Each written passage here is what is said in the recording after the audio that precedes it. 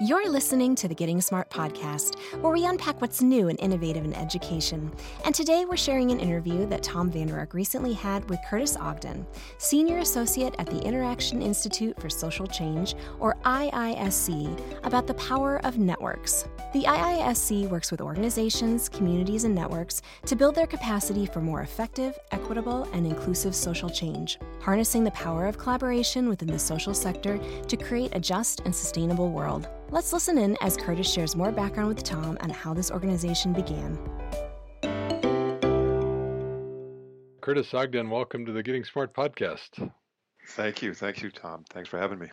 Curtis, I want to start with a quote from Toni Morrison. You've got to keep asserting the complexity and originality of life and the multiplicity of it and the facets of it. What does that quote mean to you? Well, it's a great opening question, and thanks for invoking Toni Morrison's spirit in this.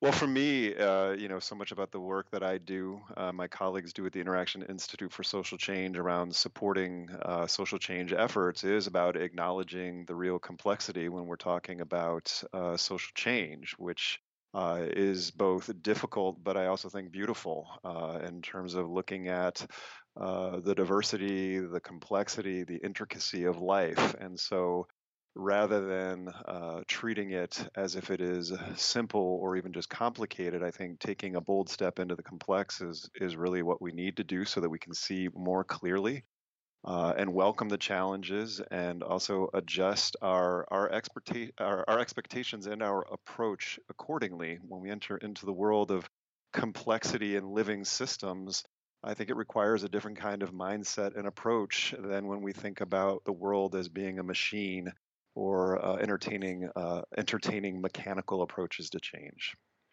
Curtis, what is the Interaction Institute for Social Change? The Interaction Institute for Social Change is we're a nonprofit consulting and capacity building firm, and we've been around for about 25 years. We were founded back in 1992 by Interaction Associates, which is a for-profit consulting firm, and it was really meant to be an expression of their commitment to social justice and to bring a lot of the collaborative methods that they'd pioneered into the social sectors. And so over the past quarter of a century, we've grown into a network, still a relatively small staff, but a bigger network of affiliates that have worked now with thousands of social change leaders, organizations, coalitions, and networks to boost and amplify their efforts and impact, and specifically doing that by building their collaborative capacity, their collaborative will and skill through training, through facilitation, and through ongoing sort of longer term consulting and coaching. And I guess one other important thing to mention is that we do not come to this work with any semblance of neutrality, that we take a stand on the progressive social change side of things. And along with that, we've developed a lens through which we strive to build and facilitate capacity for and really as social change. And that lens features three core facets. One is a focus on power and striving to understand and work with different types of power and power dynamics in the direction of greater inclusion and equity. Another facet is networks and really seeing these more vast and interconnected bodies, if you will, as being the unit of change rather than individuals or individual organizations. And I know that's what we're here to talk mostly about. And then love, the L word, and seeing love as a force for social transformation, which we might boil down to the importance of maintaining fundamental regard for one another's full humanity to do the work of social change. So what exactly does any of this have to do with education? Actually, quite a bit. Tom and Curtis discuss the connection and importance of networks and learning. Let's talk about networks and learning, networks in education more broadly. But when you think about networks, what do they have to do with learning? Yeah, what a great question. I mean, we learn and we innovate through networks. We learn and innovate through our connections and relationships and what flows through those connections and relationships, whether those are formal or informal. So networks have everything to do with learning. And to be clear, networks are not just these broad, expansive, vast things, though they certainly are those, and certainly our attention is more focused on those than ever through these powerful communications tools we now have. But network, such as it is also about tending to the quality of the more immediate and intimate connections between those elements in a network or the nodes, looking at the quality of relationship and what that quality can help facilitate. So one of my favorite adages comes out of network theory, and for looking at things through a network lens, is connection changes what's connected. So that is new and different kinds and qualities of connections and relationship can yield new possibilities, including access, understanding, resilience, adaptability, and innovation. So to me, connections fundamental to learning, but not just learning, to health, to prosperity, to life itself. We are particularly interested in networks in part because we find that personalized learning is really promising. The potential for each person to have a unique pathway that leverages, that takes advantage of their prior knowledge and of their interest. But we recognize that supporting and building these personalized pathways is just enormously complex. And we're hoping that networks can help encourage the development of personalized learning solutions and then make those more widely available. Is that a subject that you've thought about? Yeah, definitely. I mean, I definitely do think that networks are a part of the so-called education solution, in part because networks have always been a part of education and learning and presumably will continue to be. But I think the central question is what kind and quality of networks do we need going forward, Right. giving changing context and what has always been limitations on the existing system and really for whom the dominant education system has worked and for whom it has not. So a lot of this comes down to, I think, context and the particular goals and aspirations that we hold. But others have said some variation of the following, that we're leaving behind sort of this obsession and preoccupation with, or maybe it's the expectation of control and prediction, and also leaving behind a focus on the notion of the autonomous, heroic individual, and beginning to appreciate more and more the importance of interconnectedness, social processes, interdependence, and in this increasingly complex, interconnected, and seemingly uncertain world, more people understand and directly experience that you can never be fully prepared in advance for much. So Right. creative learning is becoming really the baseline kind of fundamental activity. And along with that is what a writer and digital strategist Esko Kilpi has called interactive competence. So that is, to survive and thrive, we need to be able, we need to be deft at interaction and to navigating networks, and in particular networks that are much more intricate, much more diverse, much more robust. And as we definitely engage with those networks, facilitating, yes, learning, but through exploration, discovery, collective intelligence, and informed responsiveness. So, I think there's a lot in there that we could unpack. I think it comes down to the network structures that we're looking to evolve, develop, tap into, and then the skills we need to equip young people with to engage and leverage those. You're listening to the Getting Smart podcast, and today we're talking about networks with Curtis Ogden, Senior Associate at the Interaction Institute for Social Change. If you're enjoying this podcast, be sure to check out similar episodes from network leaders on our iTunes and SoundCloud channels, including Season 1, Episode 23, the podcast titled New Tech Network, Making the Nation Proud of Its Public Schools, Season 1, Episode 35, where we chat with Mike Feinberg on opening great new schools, and our interview in Season 1, Episode 7, with the leadership team from Spark Schools about their blended learning model that's serving low-income students in South Africa. Let's return to this podcast, where Tom and Curtis chat about the history of networks and education. So in American public education, we now have about a 25-year history of networks, many of them formed as voluntary networks of schools and some formed as charter networks or managed networks. Those managed networks, I often call them a tight network because they had a really well-defined school model and very tight management control. Many of them had a philosophy of no excuses. So very high expectations for students and sort of a scripted approach to learning. The good news was they produced relatively high fidelity of action and consistently strong results, but across a narrow set of measures. What's your reaction to those as examples of networks?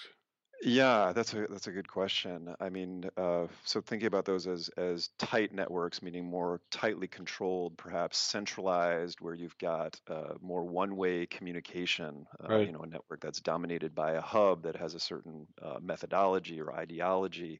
I mean, there certainly is a place for tight networks. They represent one form of legitimate network. And whether they are successful, and you can't see me doing air quotes right now, but whether they're successful, I think comes down to overall context, the goals, and really the ultimate result, and also how long term we're thinking about those results. So I'll say I personally am not a big fan of a one size fits all kind of solution. Right. And given the uncertainty we face and the pace of change, I think being loyal to one particular model is less important than learning how to learn and adapt. And so maybe that is a model. I'm not sure. Because otherwise, I think loyalty to one particular model smacks of being ideological and not necessarily strategic or smart. I think tight networks do have a place and work well in certain cases to create some semblance of stability and coherence. And we talk about hub and spoke networks, which may be a phase that a network goes through to begin to create some coherent stability. Or they may work in situations where there's already some overall context of order and predictability. But of course, we're experiencing that is less and less the case. So the concern is that these, tight networks and tight structures become overly rigid, controlling, and closed in such a way that they're actually less responsive to changing conditions. They're more focused on, this approach, and perhaps less cognizant of whether it is still relevant to changing circumstances. So, looking at this from a developmental or evolutionary standpoint, that can lead living systems, social systems to irrelevance and death. Right. So, But if we look at the alternative, kind of a loose network, it might be a set of design principles and people that feel affiliation to those design principles. We tend to see much broader distribution of outcomes in those loose networks. So it's an important trade-off. yes, and I would say that it's never purely about hierarchy or or networks. That there is some interplay between those, or between more structure and less structure. Again, I run into people in this world who are, very adamant that everything we have to have is a very diffuse, decentralized network, and that's just not the case in all circumstances. That is not a smart structure for certain kinds of situations, and I think it also comes down to the capabilities of the people within that network then to navigate that structure and make it work. And I think there are important mitigating structures that need to be in place.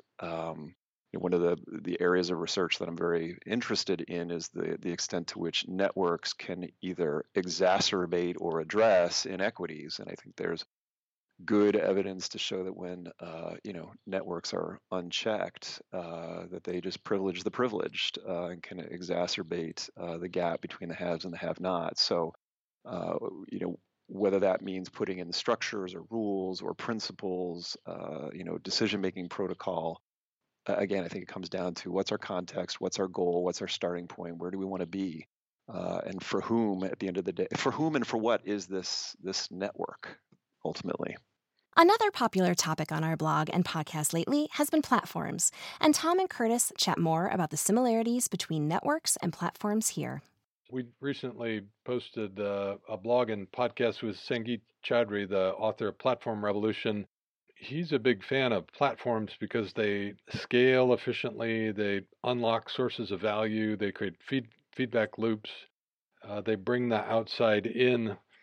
There's some interesting similarities between platforms and networks. How do you think about the role of platforms?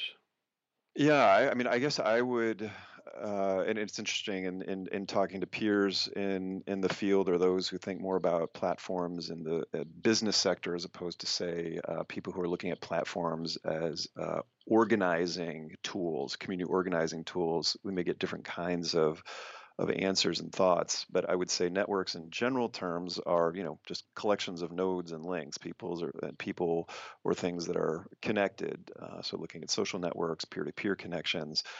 On that platforms, generally, we talk about platforms. They are particular kinds of networks. Classically now we're talking about networks where you've got developers and users and these kind of virtual platforms, or we could be referring to these multifaceted feedback loops of a network that facilitate those kinds of things that you mentioned: connection, exchange, value creation. So I would think about networks as being, the more general term, and then platforms as focusing on a particular kind of network and functionality and value creation. So I just to summarize it, I think the answer is it depends. When applying platforms to networks, it may be really generative in nature, but it could also be quite constrictive if it's really compliance oriented. So it probably, like other attributes of network management, it depends. Well, I would say not just if it's compliance oriented, but again, if it's very one dimensional, if it's not designed to fundamentally cater to diversity and inclusivity. The platform itself does not just take care of this. There has to be some orientation and skill building around how to use these platforms. So, presumably there needs to be that kind of orientation and skill building. But again, I think it's multiple modalities for being able to engage that do not just cater to one particular style or cultural perspective starting point. Curtis has written about regenerative networks in the past and shares more about what he means by this term. So regeneration is it's definitely a concept and a practice that I'm passionate about and dedicated to nurturing in my work as I support these social change networks. Regeneration means renewal, revival, restoration, and it's an aspect of all healthy living systems, including human communities. So since life is constantly evolving and changing, as this happens, organisms are asked to, in a sense, kind of remake themselves and respond accordingly, not just to preserve themselves, but also through their behavior to contribute to the health and renewing capacity of the larger systems of which they're a part. So if you think, for example, about regenerative agricultures, including permaculture, the emphasis is engaging in practices that do not simply do less harm, but actually create greater ecological health for the larger system and its component parts or participants. Or you can think about this burgeoning practice of regenerative design that includes things like biomimicry that invite us to learn from nature and living systems and create greater synergy between our products, our cars, our buildings, and their wider context. Again, not just about doing less harm, but being in synergistic, healthy, systemic strengthening relationship. And so the thing with all of these living systems is that they're built on network structures, and the various fields that fall under what are called the energy network sciences are suggesting that there are certain qualities found in healthy networks of all kinds that underpin healthy systems. So a regenerative network is a network that embodies these principles so that the network itself is resilient and contributes to greater systemic health. So one of my mentors in this area is Sally Gerner. She's a scientific advisor to the Capital Institute, and she's a colleague of mine in something I participate in called the Research Alliance for Regenerative Economics. And what both the Capital Institute and the Research Alliance for Regenerative Economics are looking at is how we can create economic models and structures and approaches that end our devastatingly extractive behaviors on ecosystems and human communities in the name of economic development and prosperity. So what Sally likes to say is that long-term human prosperity, and she's defining prosperity here very broadly, and that includes being learned and educated, is largely dependent upon these healthy networks. And these are defined by diversity and intricacy and robust flows of a variety of resources. So in my conversations with Sally and other members of the Alliance, we've been developing and playing with a list of design principles for these networks that you can think of maybe as indicators of human factors in healthy regenerative networks. And so these are things like distribution of power, information flow and transparency, the degree to which the network itself is prone to self-organize as opposed to waiting for somebody else to say it's okay, diversity, creativity, and one that I'm playing with, which is this notion of sort of measuring love or caring in human systems, which become part of the glue. And I think that contributes to people wanting to be generous and magnanimous with one another. That creates resilience in networks. It takes a real intentionality to create a culture where those practices are valued and frequent. Absolutely. Which is, why I think there's a kind of tending to the network that's necessary. So this is something that I emphasize with all of the networks that I support. There has to be a real culture, an intentionally built culture that is about preserving the space where people are encouraged to do those kinds of things and are rewarded for doing them, for being generous, for exercising reciprocity. I like to think about that core function as being about network stewardship or network gardening, just as we want to till the soil in our gardens so that things will take root and ultimately, self-organize on their own as living systems want to do. But they will need, at the early stage of the garden, they need some kind of staging and support and setting of the stage. And so, we don't want to assume that things will just happen if we give them the space to. Sometimes that happens.